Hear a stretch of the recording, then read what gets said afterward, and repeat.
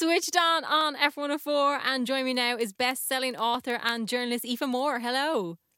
Hello, thank you for having me. Thank you very much for chatting to me. So on the 4th of October, you're going to be bringing out Fools for Love, which is an RTÉ documentary all about the challenges women face with online dating. Where do you even approach this? Or how do you even approach this? Yeah, we kind of looked at every facet of like complaints that people have about online dating. Now, that really runs the gamut from just bad behaviour, insulting behaviour and bad manners, then on to unwanted explicit images, sexual assault and romance scamming. So the thing for me that I think I was most shocked by was just how common romance scams are and how many people have been caught out by them. I actually think that's what most people will be surprised about, is how common it is now that people are actually meeting people online and then getting themselves into this situation that they are sending money to people they don't know and then finding out that they've been scammed. Wow. Because it's a huge thing, and it's really kind of upsetting to think that you go on looking for love and end up in a situation with someone who's not genuine. Yeah, and I think as well that I always compare it, but I said, I was mugged when I was in my 20s and, I was around 30 seconds and it was terrifying, but then it was over. There's something very insidious about using someone's vulnerability against them. Dating is hard by anybody's, measurement. You're very vulnerable.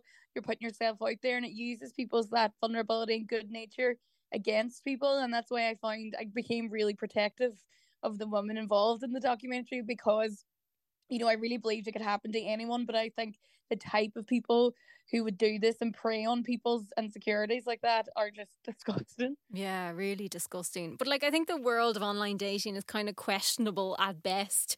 How have we gotten, though, so far into the dark side of it? So we speak to a psychologist on the documentary who kind of explains why dating online is so disappointing, and how our psyche is just not cut out for it. So people act very differently on the internet that they would ever act in real life, and there's a lot of that going on. Now we see that in social media as well, but definitely with dating apps, we've often seen men, in the majority anyway, men, reacting really poorly to women's rejection and that sort of thing. So I think it's to do with how our brains are set up, and our brains are just not set up to be talking to people through a screen. Have we kind of lost the art of dating? I kind of feel like we might have. Yeah, I don't know. I can see all sides of it. So what I find really interesting is I think every single woman who I interviewed for the documentary said that they're still on dating apps. So even though they've had these terrible experiences, people don't really feel like there's any other option there because people don't date like they used to. But I think, you can see the advantages of being able to talk to someone for a day or two before you meet them, so you know that whether they're on the level with you. But then the other side of it is I think it makes people very disposable. I think in our heads we think, well, there's another one where that one came from, so we cut people off a bit quicker than we would have maybe 20 years ago. So there's definitely pros and cons to both. It's just in this documentary it definitely shows there are a lot of cons. What areas are you going to zone in on during the documentary? Yeah, so it really runs the gamut, but the ones that we spent the most time on were the romance scamming, in which people were frauded out of money, and also image-based sexual abuse, which is also known as revenge porn.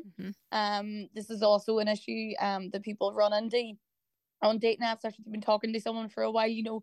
There had been threats then to share their explicit images without their consent. I find that one really upsetting to deal with. The woman who spoke to us is really brave, really, really nice woman. And it was just a horrible experience. And the thing I take away from, or I want people to take away from it, is just that they would just learn something about being, not only to be better and more cautious on dating apps, but also just behave better towards the people they're talking to as well. I can imagine you could make more than one documentary on this topic. I think we could have made one episode per negative experience that the woman had. But yeah, I just I find it quite strange that none have been made about dating apps before, because they are such a huge part of modern life now. You ask 2 or 3 of my friends are married to men that they met on dating apps, so it does seem to be how everyone meets these days. It's not the kind of embarrassing thing that it used to be maybe 10, 20 years ago of online dating, but yeah, it's definitely timely now for this documentary to come out, I think. Do you feel it would be very different if we were to look at it from the man's point of view?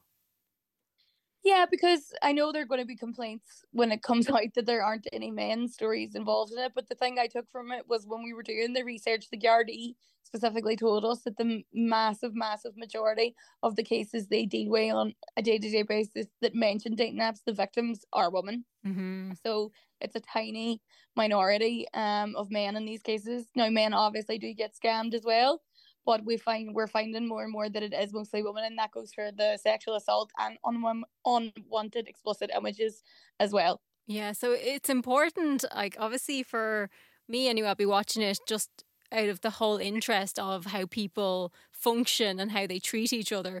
But also it's going to create a conversation around, as you were saying, safety online, safety on dating apps, and how to interact and deal with each other nicer, maybe. Yeah, and I think as well, it's not so much young people that I'm worried about. It is older people, maybe people who'd never online dated before. A lot of people who've just recently divorced. Maybe it was a bad breakup. Their confidence is a bit knocked. They're a bit vulnerable anyway.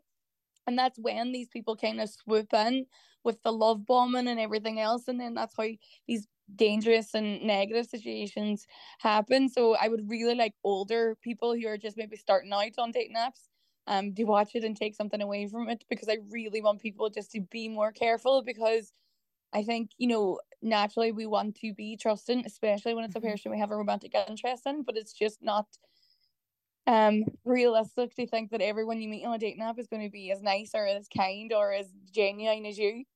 Was there anything after you'd finished filming it that you were surprised that you took away from it? I was surprised that the women were still on dating apps. Yeah. I was surprised that people still use dating apps, because for the vast majority of people, and when I asked them, do you enjoy being on dating apps? Do you enjoy online dating? They all said no. But I think people feel like they have no choice now. They have to be on a dating app or they're not going to meet anyone. Yeah, because I don't know if it works. I don't think anyone approaches each other anymore. No, not me anyway.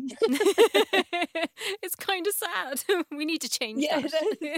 But then I also don't want to be bothered when I'm out either. So maybe it's good. We'll have to have some sort of like blind date function where like the sun filtering. Yeah, we need to bring back matchmakers. Oh, sure. Look it. But Fools for Love is on RTE1 tomorrow night. Aoife Moore, thank you so much for chatting to us. Thank you so much, Louise.